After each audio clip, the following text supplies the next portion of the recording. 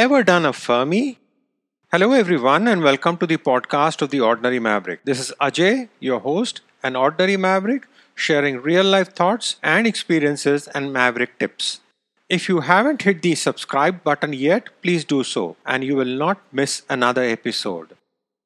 Enrico Fermi received the Nobel Prize in Physics for his discovery of nuclear reactions caused by slow neutrons.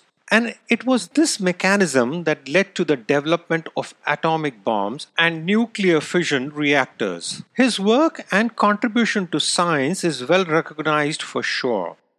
However, he is most known for the famous Fermi question. It was something Fermi would do to amuse his friends and students by inventing and then also solving whimsical questions like, how many piano tuners are there in Chicago? This one is one of the famous ones actually. But there are several. How much popcorn would fill the room? How many people are using cell phones right now in the world? Or how many airplanes are flying over the US right now? How many hot dogs are bought during the major soccer league season? How many sheep would it take for every person in the world to have a wool sweater? Well, you get the drift? A Fermi question generally asks for a quick estimate of a quantity that seems difficult or impossible to determine precisely. And the approach is to use common sense and rough estimates of the known to piece together what is mostly unknown.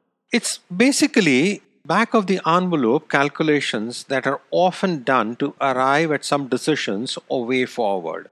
And what's important here is that it helps one to kind of get the answers to a problem using rough estimates before one turns to more sophisticated methods to calculate a precise answer, which can take days, months, or even years. What is also most interesting is that while putting these estimates together, one actually identifies errors, understands the assumptions, and this actually helps problem solve and be better prepared for the intense and long drawn out calculations that one may then need to embark upon to get to the right answer.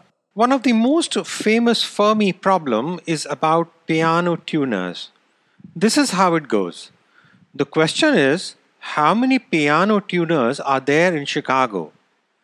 Now, when one hears this, you kind of think, gosh, how will I ever solve this? And maybe one needs a full survey, look at all the data, etc., etc. But Fermi approached it with common sense. So here it goes. 1. Look at the population of Chicago, approximately 3 million people. 2. Assume that the average family contains 4 members, so number of families in Chicago must be about 750,000. 3. If 1 in 5 families owns a piano, then there will be about 150,000 pianos in Chicago. 4. If the average piano tuner services 4 pianos every day of the week for 5 days, rested on weekends, and took a 2 weeks vacation during the summer, then in 1 year, that is 52 weeks, he would service about 1,000 pianos.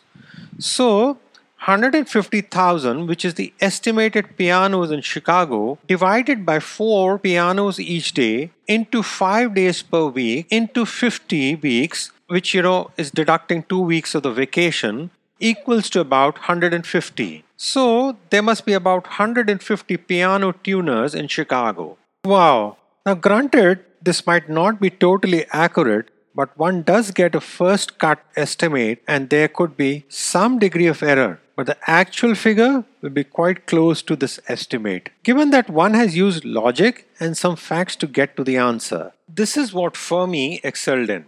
In fact, his estimate of the strength of the atom bomb was based on the distance traveled by pieces of paper he dropped from his hand during the blast. And his estimate is well within the order of magnitude that is accepted today. Now, what's even more fascinating is applying Fermi to your life. Try it. Next time you have a problem in front of you, use the Fermi principle. Use common sense and logic as well as whatever information you do have to make the assumptions and find the solutions. We have done it. Now that I think back, we use the Fermi method, the back of the envelope calculations in buying a house.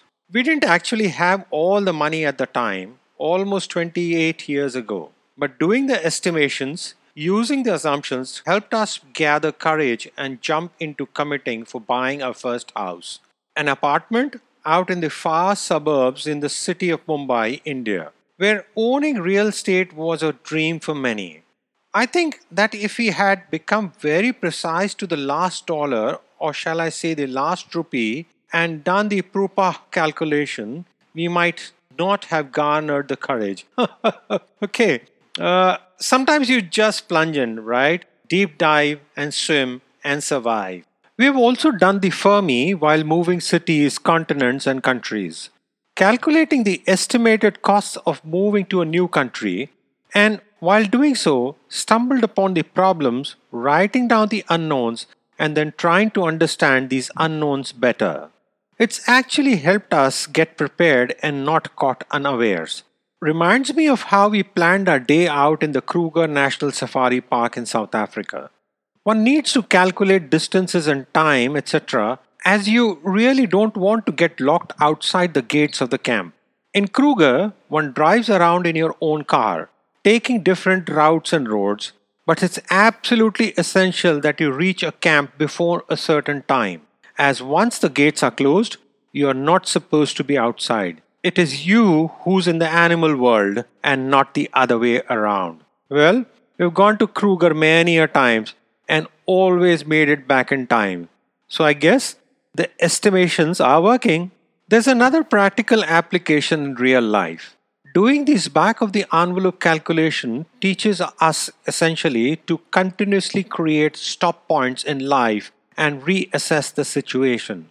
One realizes that estimates may be wrong, or new information may come up and you need to once again recalibrate. Nothing is finite, yes, but starting off with the Fermi approach, thinking big, using estimates, logic, and assumptions to find the answer to the most challenging problems, including finding what you don't know and then drilling down to find the answers, all helps in taking the plunge. Falling forward, always. It's what they say, mavericks live life. And one of the first things to do is to start. The Fermi approach does exactly that. Breaks up the seemingly most difficult questions into an answer, and that helps one get started. You can always fine tune as you go along, but if you don't start and focus on the task at hand, you will never move.